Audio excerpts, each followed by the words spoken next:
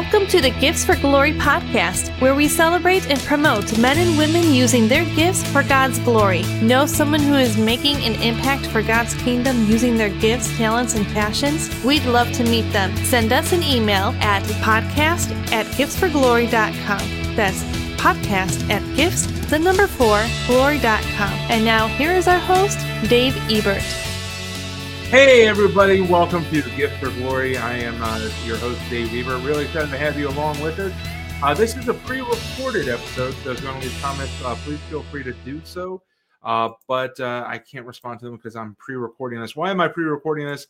Because I am currently, as you're watching this, I am in New Orleans for Mardi Gras, not to celebrate, not to be a part of the festivities as far as celebrating and taking in the revelry, if you will. I'm actually going down as part of a ministry to go out and to witness and to try to evangelize during, frankly, some very dark practices. Mardi Gras seems like a really fun party, but when you compare it to what Scripture tells us, to what Christ puts on our hearts, you know that it is actually a very dark time, a very evil time. And I don't mean that to disparage anybody that goes and has fun.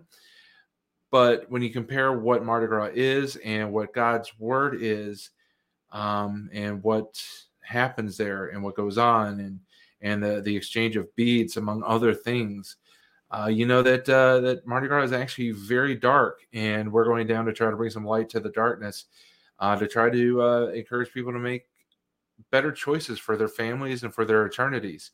So that's why this is recorded. That's why this is not live. I'm recording it in my at home the day before we leave, the day before we fly out to New Orleans. The weather here in Chicago is kind of iffy right now. Got a lot of snow and mixed rain.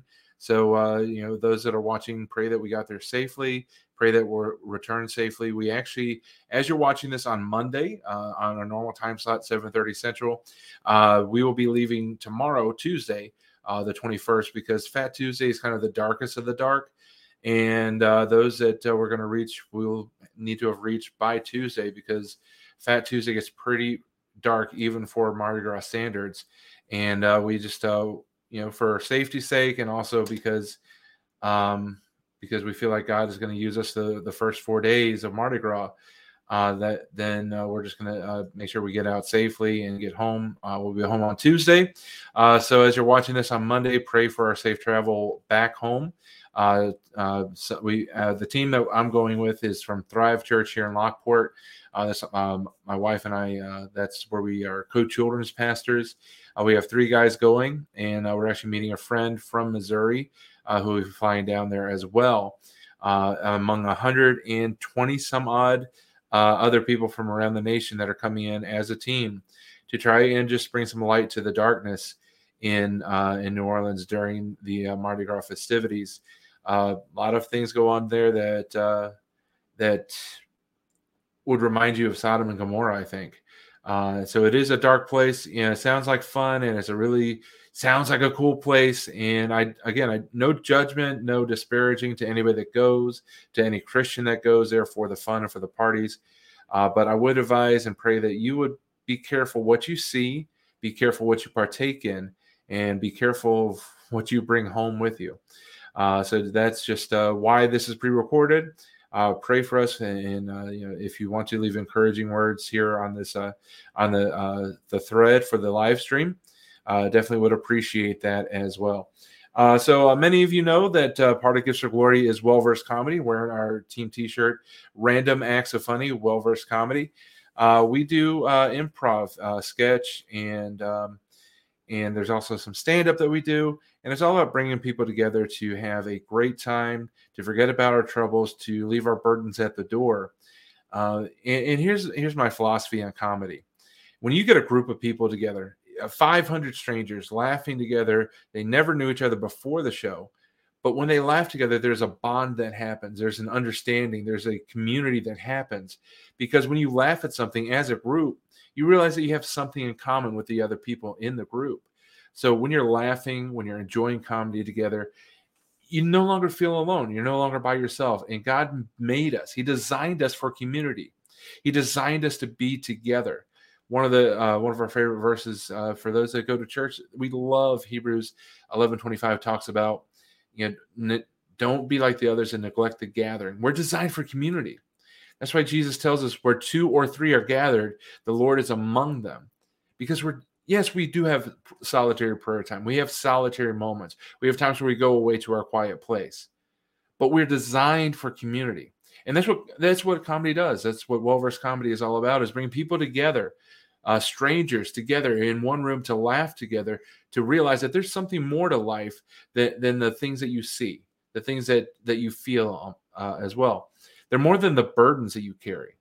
And for 90 minutes or 2 hours or whatever the show length is, for that time, Well-Versed Comedy we love when we're able to see people shed those burdens, even just for a moment, and realize that there's something more.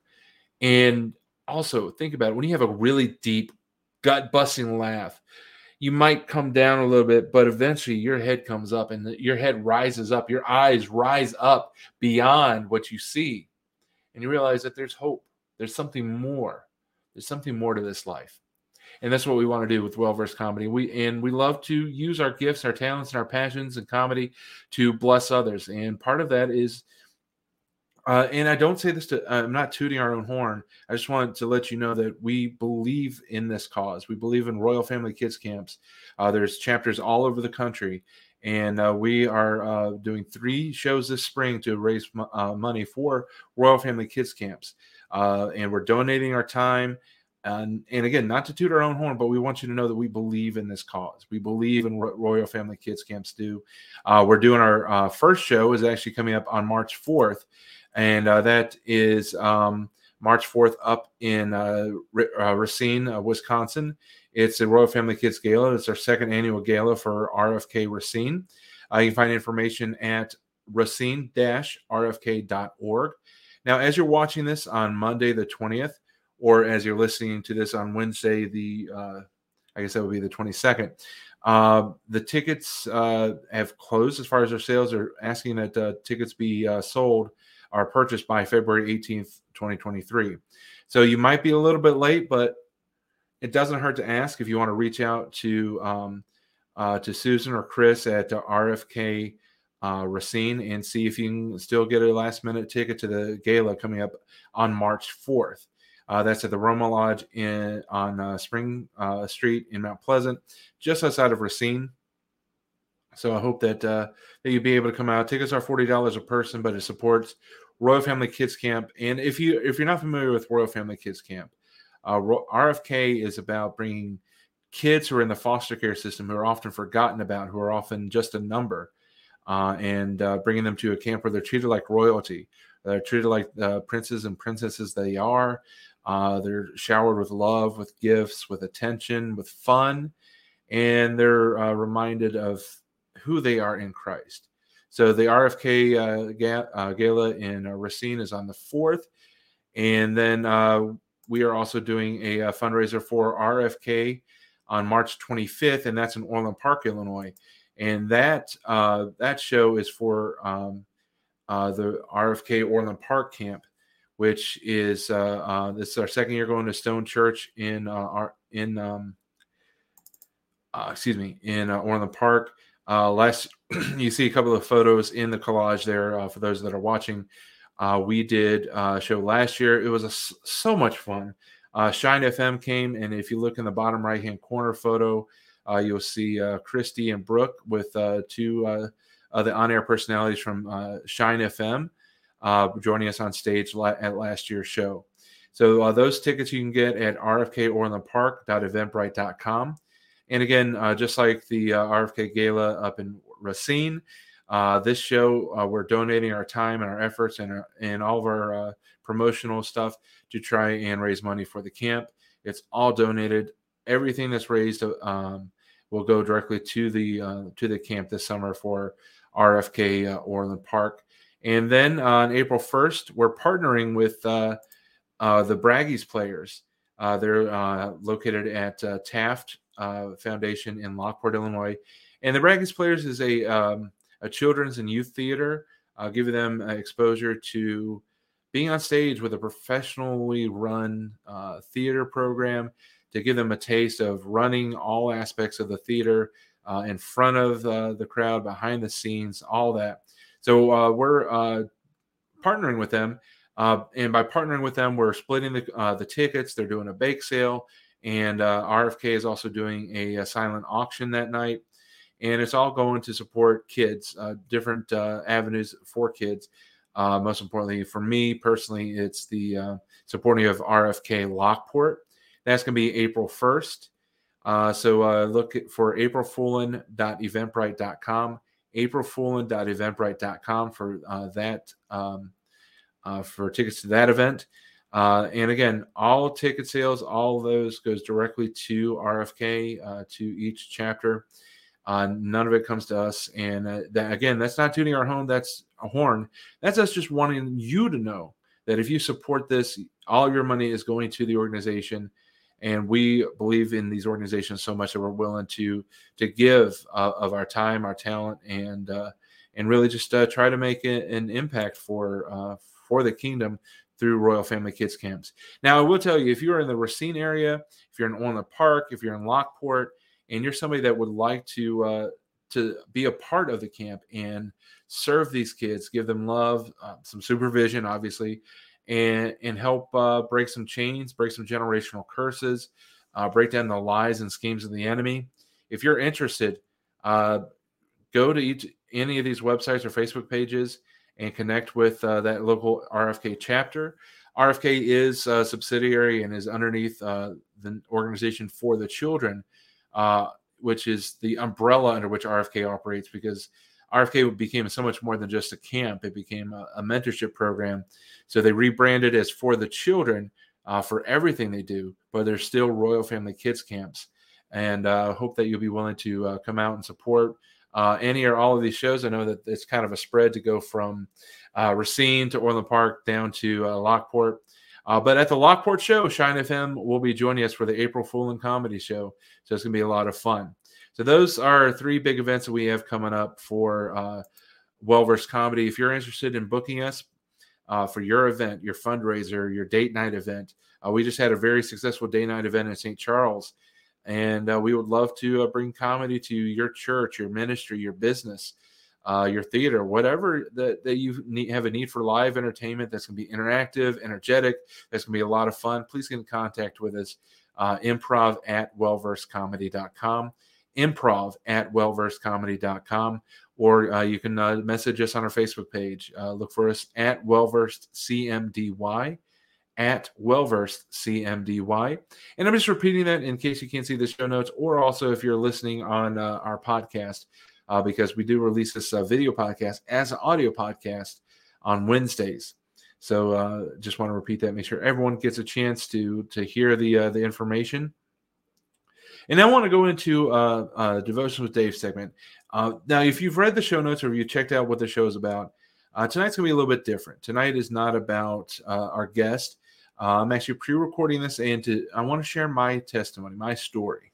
So we're going to start off with a Devotions with Dave segment and then dive right into my story. So our Devotions with Dave segment is coming, actually two verses tonight. So 2 for the price of 1. Let me pull that up here. And our first verse, did it last week for those that were with us last week with Eric Stevens. But this week I want to bring it back again because it's kind of an important verse that goes along with my testimony and story. So the first verse of tonight is Isaiah 6:8. Then I heard the Lord asking, whom should I send as a messenger to this people? Who will go for us? I said, here I am, send me. And then Revelation 12:11, also from the NLT version. And they have defeated him by the blood of the Lamb and by their testimony. And they did not love their lives so much they were afraid to die. So those are our two verses for tonight, Isaiah 6:8. Then I heard the Lord asking, whom should I send for us? Whom should I send as a messenger to this people? Who will go for us?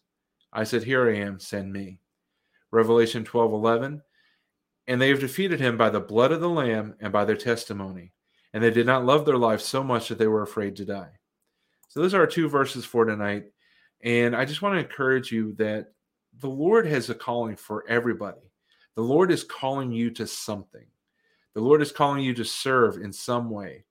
And it could be something that you really enjoy. It could be something that goes along with the talents, the skills, the things that you love, the things that you're passionate about. Or he could be calling you to something that's going to stretch you. And it could be a little bit of both, or it could be a lot of both. It could be something you're passionate about and something that's going to stretch you. But he's calling you. He has a purpose for you. Nobody is a mistake. There is not one person that was born, that has been born, and that will be born that is a mistake. God has a calling on their life. God has a plan for their life. God has a will for their life. It's just whether or not they want to, or you want to answer that call or step into that purpose. And I'll tell you that there's nothing more fulfilling in this life than answering your calling, fulfilling your purpose. When you're walking in that place of knowing, I'm where I'm supposed to be. I know I'm doing what I'm supposed to do. You have immediate self-esteem improvement. You have immediate self-worth. You have immediate confidence. Not that you don't have weak moments, not that you don't fall on your face occasionally, but all in all, by and by, you feel you're where you're supposed to be. And that is one of the most blessed feelings to ever have, is to know that you are where you're supposed to be. So when the Lord is knocking on your heart and he's asking, who should I send? Who will go for us? And that could be going overseas on missions. That could be just going to the downtown city area and talking to homeless people. That could be serving men and women and children who have survived trafficking. That could be as simple as serving in a soup kitchen once a month. Wherever God is sending you, be willing to stand up and say, here I am, send me, as Isaiah said in Isaiah 6:8. It's very much easier said than done, I know. But it gets easier with practice. It gets easier as you go. It's one of those things where the saying is, fake it till you make it.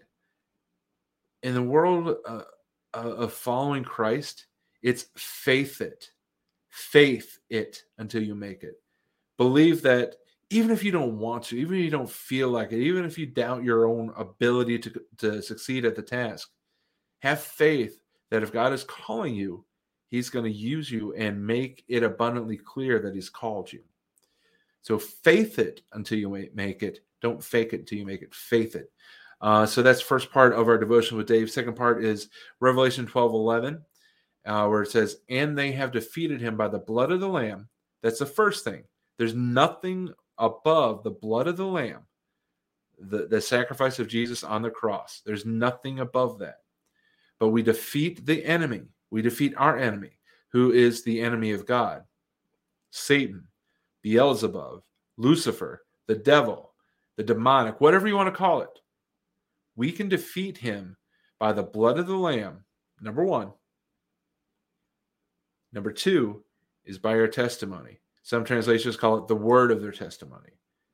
So Jesus' actions, our words, and we have the authority and the power and the ability to defeat Satan's efforts against us. We have that authority. But we got to use it. We got to take it. We got to step into it. The blood of the Lamb and by their testimony. Now here's the thing. The verse continues, and they did not love their lives so much that they were afraid to die. So you might think, in the human mind thinks that, well, death is the ultimate defeat. If we defeat the enemy by the blood of the Lamb and the word of our testimony, then dying isn't an option, or dying isn't part of that victory, right? It could be. Because think about it. Jesus' death was the victory. Jesus' death and resurrection, that was the victory. He was willing to take the sin of the world, to die, and then to be raised again. He took a beating so vicious that it would kill almost anybody. But the love of God, the heart for his people, beat so strongly that nothing could kill him until it was finished.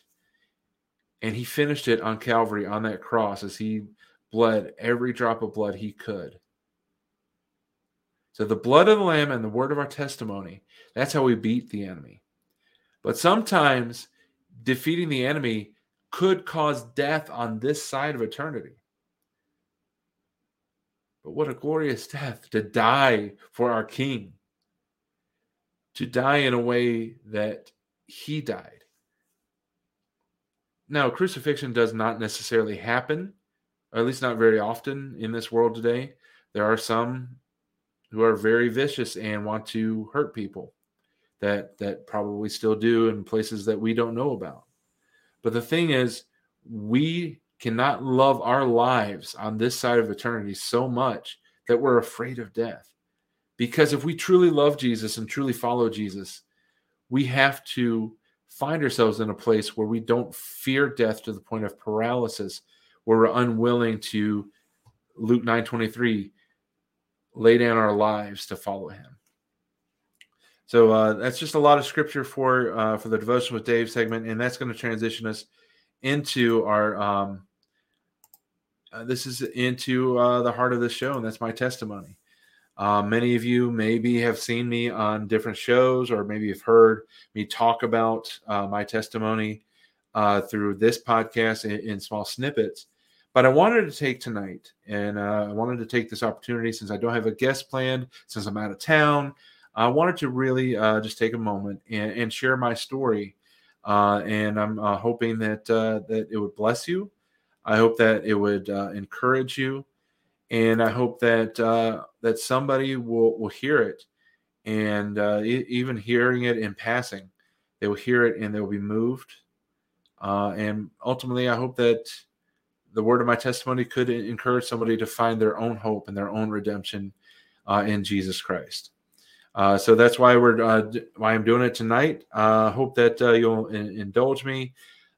Please, if you have any questions or concerns or anything that I say that you feel like maybe doesn't align with Scripture, I'm imperfect. Something I may say, I may get on a roll and misspeak, or I may say something that I don't understand fully. And if you feel like something crosses a line, please let me know. And I definitely would love to have that conversation with you. Also, if there's something I say that encourages you, that blesses you, that inspires in some way, shape, or form, please let me know. Let's have a conversation. If there's anything I say that strikes a chord in you, and you have questions about faith, questions about your journey, please email me. Get in touch with me. My email address is dave@gifts4glory.com. dave@gifts4glory.com. dave@gifts4glory.com. It's in the show notes. You also find us Gifts for Glory Ministries on Facebook, and message the page, and I would definitely love to chat with you in any way, shape, or form. So let's get to my testimony. For better or for worse, it was not a Christian home. We thought ourselves Christian, but we didn't regularly attend church. Prayer wasn't a real part of it. Bible reading certainly wasn't a part of it. And I kind of grew up with this idea that as long as we're good enough, as long as we hit, 75% on the 10 Commandments, as long as I didn't kill anybody, as long as I didn't have an affair, as long as I didn't, steal from my neighbor, things like that. If I hit about 750 out of the 10 Commandments, then that's a passing grade. I should get into heaven. And I also believe that I believed as a kid that there was no way to know if you're going to heaven. I thought that there was a lot of question, a lot of doubt, that part of the mysterious way God works was you might not make it. Nobody knows for sure until you get to those gates, and St. Peter's there checking you on the list. I had a lot of misgivings and misunderstandings growing up about what Christianity was. Growing up, as a kid, the first time I heard about baptism, I heard somebody explain it that the pastor holds you under and Jesus saves you, or the pastor puts you underwater and then Jesus saves you. In that description, having no biblical knowledge at 9-10 years old, I thought that literally a pastor would hold you underwater and you'd be saved by Jesus or not. So obviously a very skewed look at baptism and at faith.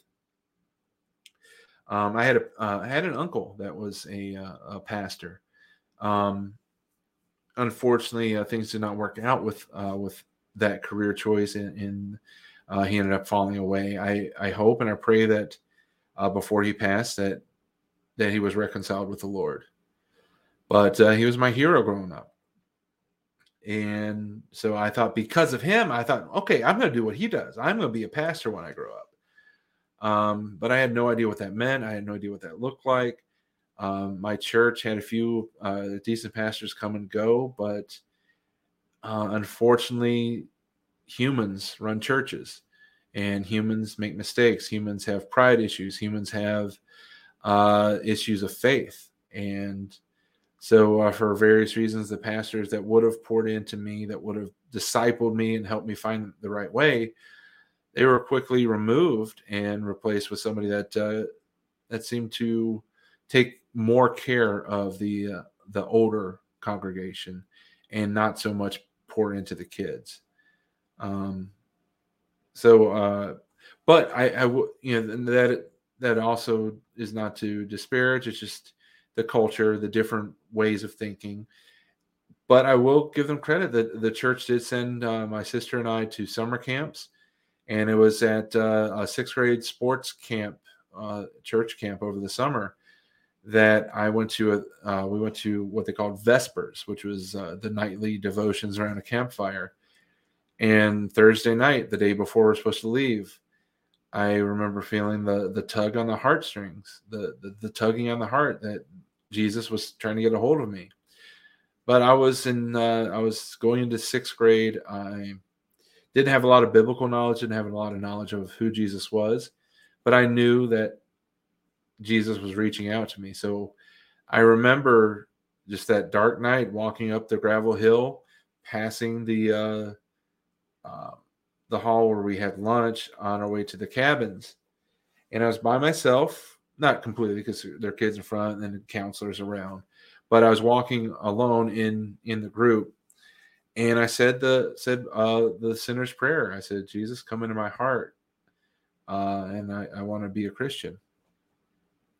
So the fact that I remember the moment, I can't tell you the day. I can't tell you, it was summer before my sixth grade year. I can't tell you a lot of the specifics. I did write it down in my Bible that was given to me a few years later because I remember the date for a couple of years, but I can't remember now. Almost 35 years later. Wow. But I remember the prayer, so I believe that was a moment of my salvation. Now, after that, because of the culture that I grew up in, I was never discipled. I didn't know what it meant to be a Christian. Like I said, we had pastors that came and went. They tried to pour into the kids. They tried to start youth centers and things like that, but there wasn't a lot of support. There was actually a lot of resistance. And it's the old thinking of kids should be seen, not heard. Kids should be only heard on Christmas when they're doing the plays at the front of the church, or the specials at the front of the church. So unfortunately, whatever seed was planted that night that I was walking to my cabin, it lay dormant in many ways. I believe myself to be a Christian, but that seed never grew. And because I'd never had that seed grow, I never had the anchor to deal with the things that I had to deal with as a teenager. For many years of my life, I saw my dad slowly fade away. He was a Vietnam veteran, and in his time in country in Vietnam, he was around just enough of that Agent Orange chemical that it wrecked his body. He went from somebody that was very healthy, strong, working with his hands, man in the city of Chicago at age 30 to pretty much fully disabled by the age of 40. And we lived in Chicago, and after his third heart attack, we had to move to something that's going to be a slower paced lifestyle, because living in the city is a very high paced, high stress level way to live. And with the stress on him and the way his body was starting to deteriorate, he had to leave the city. Otherwise, he had about 6 months to live. So the miracle is that by moving, despite some stories that I won't share here, because as a kid, I don't know all the details. I just know kind of the bits and pieces.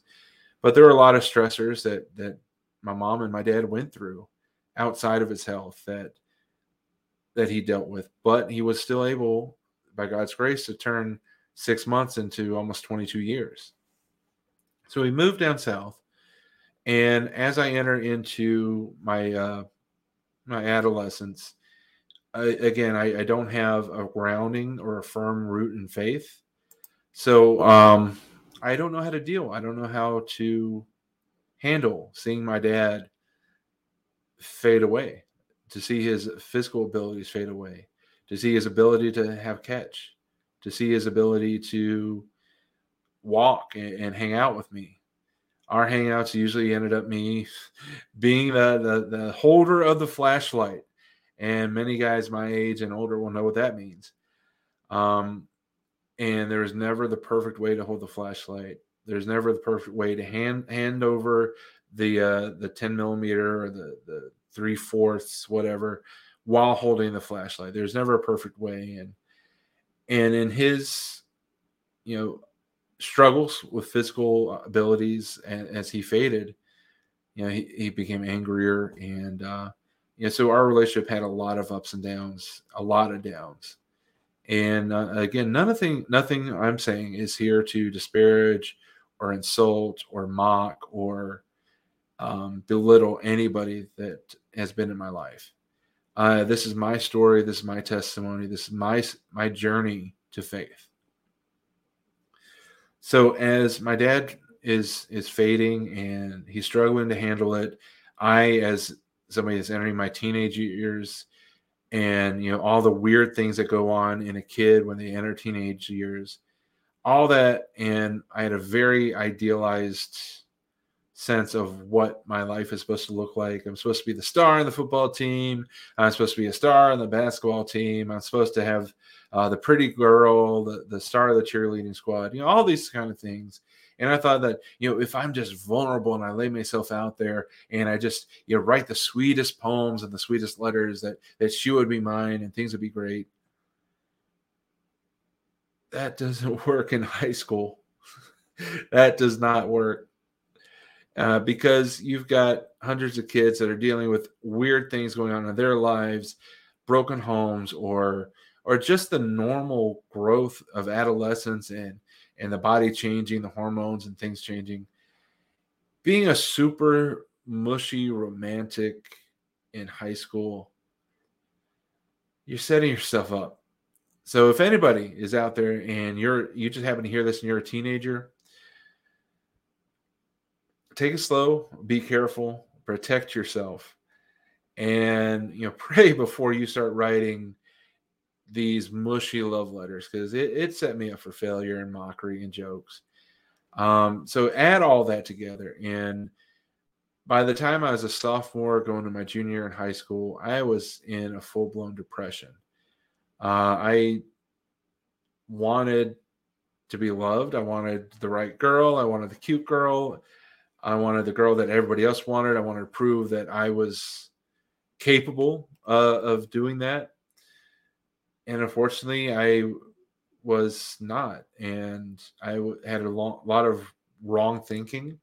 And that all added with my dad's sickness kind of ended up with me being in a full-blown depression.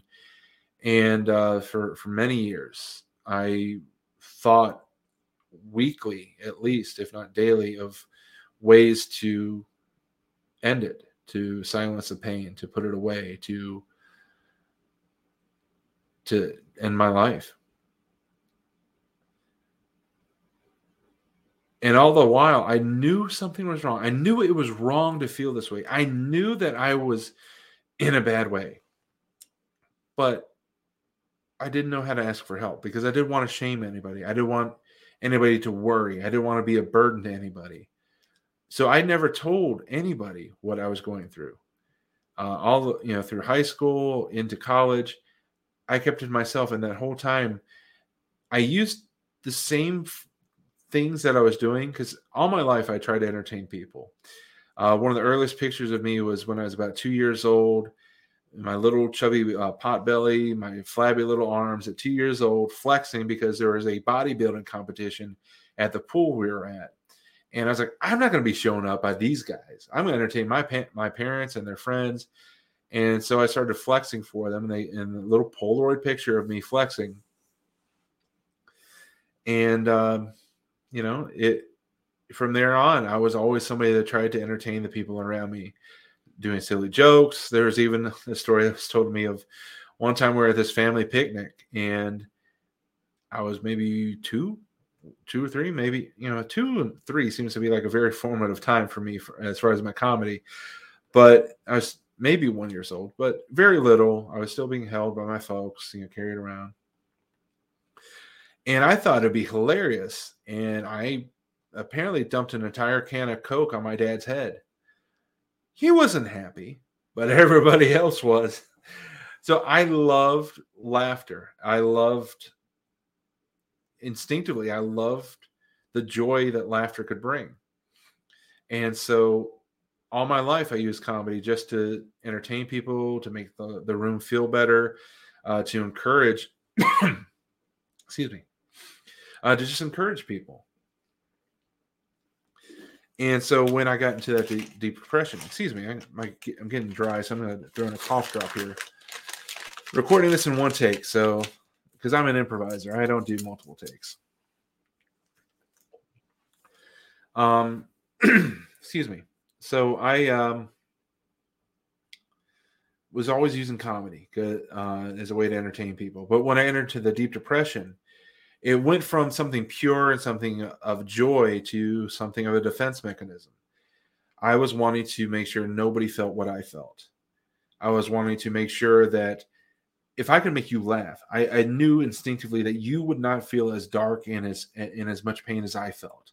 And if I could do that, I could justify my existence. I could justify not taking my life because, hey, voices in my head, stop telling me to kill myself because, hey, look, I've added this to the world. People care.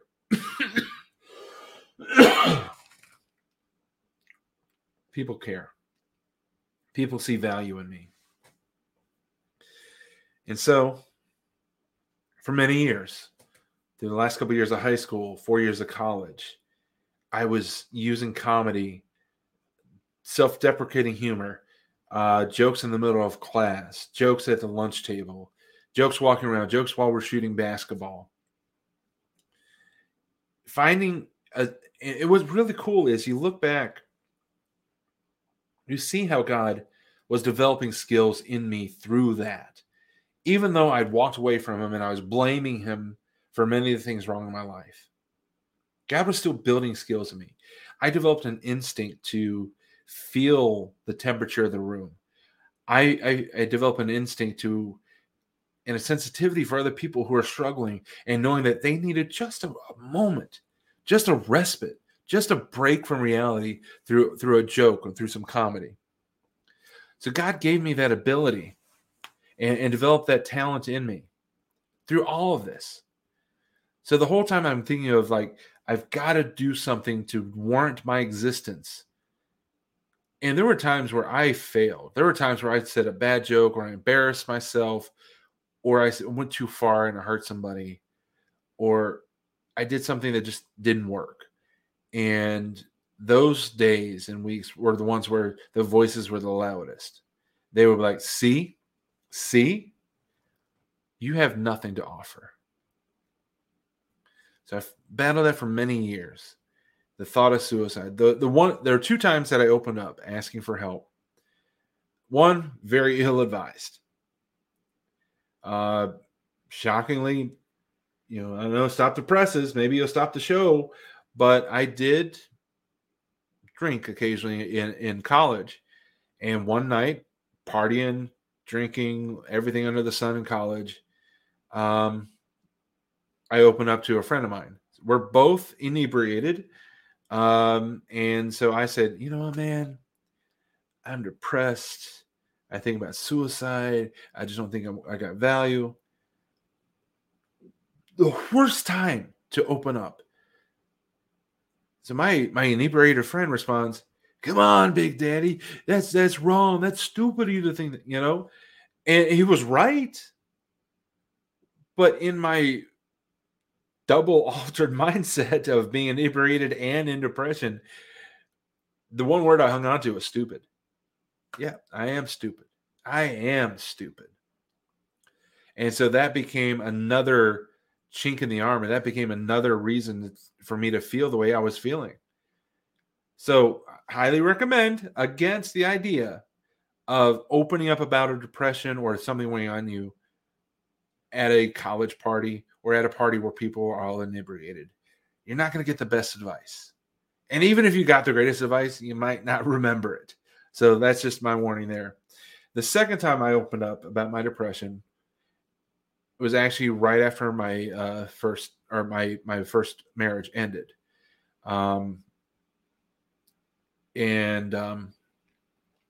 So that story is all about me not recognizing red flags. Also me not being in a place where I could truly be a husband. Again, it was another situation where I was just trying to prove that someone would love me. And unfortunately, that love lasted right up to the wedding. And then as soon as we got back from the honeymoon, everything really fell apart. There were a lot of red flags going into the wedding, but I thought, hey, those are just lies that's trying to distract us from what we're about to do. Let's get married. So I pushed through the marriage, and we got married August 26, 2006, filed for divorce December 26, 2006. Could make 4 months together as a married couple. A lot of problems with the marriage, a lot of red flags. And it was, as a man, I take responsibility for what I did wrong to force the marriage to happen, even though there are so many red flags, and also for not finding a way to make it work, because it takes two. And we'll just leave it at that. So after my marriage fails, it's 2007. The divorce is finalized, and so I go to my doctor and said, I'm wrestling. I am really wrestling, and I would love to find some help. And so he recommended me to a therapist, and I went to that therapist. And at this time, my comedy has transitioned into pro wrestling. Pro wrestling was my outlet. Dressing up in tights and getting in a ring and falling down a few times a night on weekends. That was my outlet. I was entertaining people. I was thriving off the crowd. I was bringing people together as part of the show. So that was my thing. So I go to this therapist and I start talking about what I'm doing that I like, that I enjoy.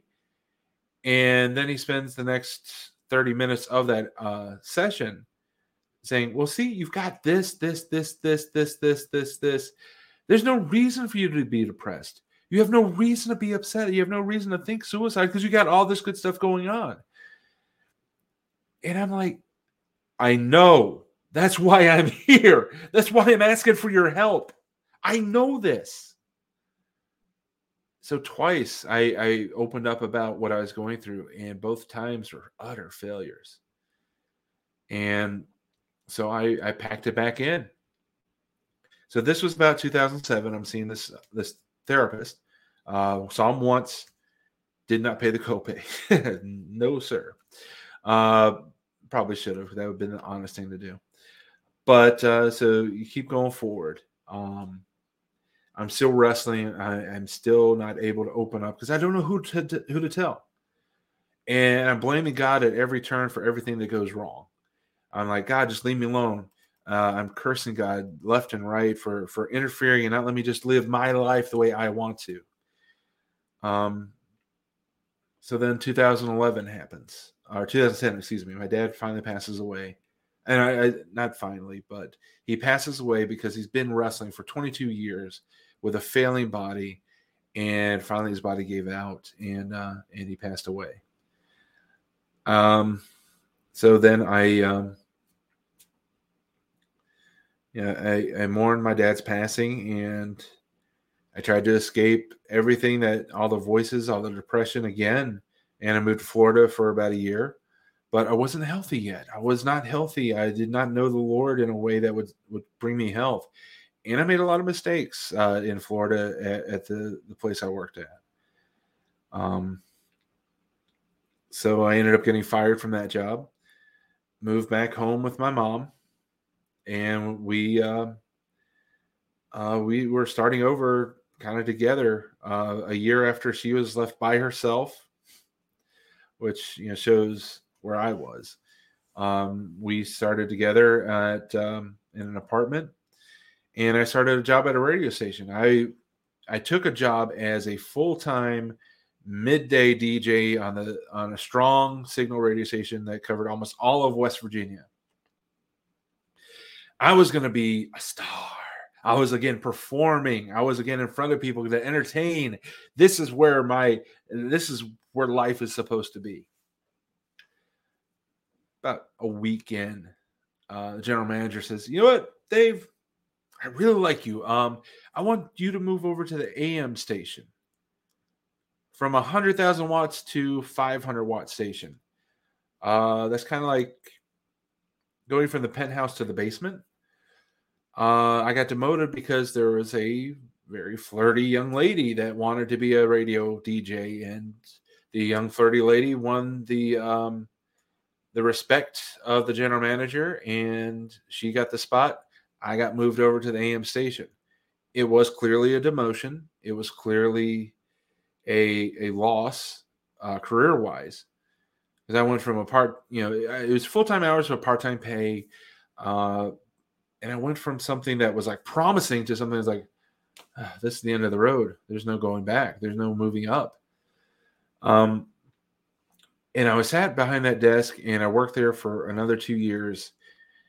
And the thing is, God was at work in this. This was not a demotion that was a punishment. This was a demotion that was a protection. For 2 years, I worked on an AM station that was a solid gospel station. So my job was to listen and put on and play Christian programming, Christian pastors, Christian music. That was my job. I was being fed even though I didn't know. I was having seeds planted and watered even though I didn't know. God was at work in that. And as those 2 years started coming to an end, which I didn't know they were coming to an end, but God did. I saw so many things looking back that it was God reaching out, trying to tell me, I'm not home. Also, I'm not in my temporary home either. My truck got broken into on 2 separate occasions with nothing stolen.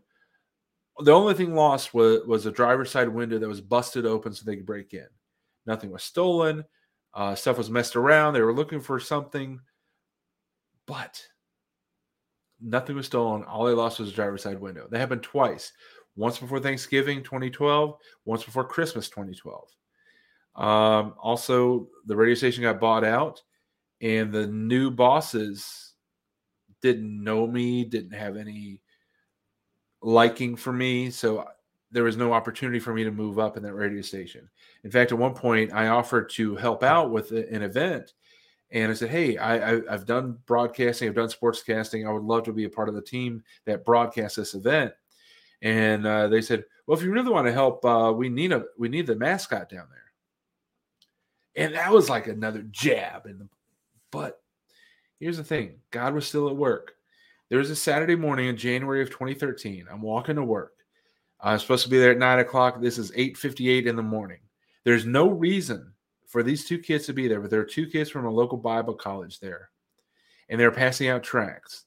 And they were telling and offering prayer to whoever walked by. But there's nobody to walk by there. It was Saturday morning, very low populated downtown area. But they're there to pass out tracts. So they stopped me, and I'm like, yeah, I'm good. I pray all the time. I'm a Christian, yes. I did the whole thing to blow them off because I had 2 minutes to walk 5 minutes to work. But they handed me the tract, and I went on to work. But the message was clear. God was literally reaching out to me. So I come home. I start reading Rick Warren's Purpose Driven Life for the first time. I had it for about 6 years. Cracked it once, but 40 days of devotions? That's weird. Close it back. So I finally started reading that book in earnest. I started reading a discount bookstore King James version of the Bible. And I was so interested, I actually made it all the way through Numbers in the King James version before I started to realize there are easier ways and more understandable ways to study God's word. And then I started praying in earnest, and started to just turn my life over.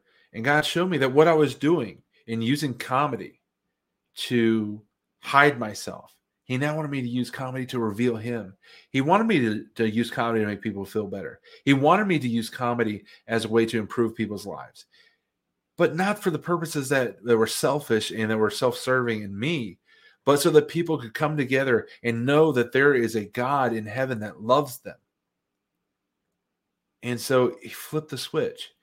A couple weeks later, my sister offered me a place to stay, and I started completely over on her couch in Chicago in 2013. I started Ha Ha Ha Men, which later became Well-Versed Comedy, an improv ministry. And it's all about redeeming the time that I lost to suicidal thoughts, to depression. God is redeeming that right now. The sensitivities and the understandings and the ability to read a room, those are gifts that God has developed in me so that I can be funny in a room of strangers and break the tension and eventually, hopefully, show people that there's a reason I do clean comedy. There's a reason that I go up on stage and make a fool of myself. It's because somebody made a fool of themselves 2,000 years ago by being beaten and then nailed to a cross and then dying, rising up on the third day. Now, there's so much more to my story. I'm running out of time, but I just, the one part of my story I left out that I tell in most podcasts that I appear on. In about 2011, I'm working part-time at the radio station, and I'm also working part-time at an answering service. And I'm driving home really early one morning, or it might have been really late. It was dark, and it was late, and it was a time where people fall asleep at the wheel. So I'm driving home in West Virginia. There's this one road that connects Bramwell, West Virginia with Pocahontas, Virginia. Goes up over a mountain. And not every one of the curves has guardrail. So I got to one of those sharp curves. It goes sharp to the right.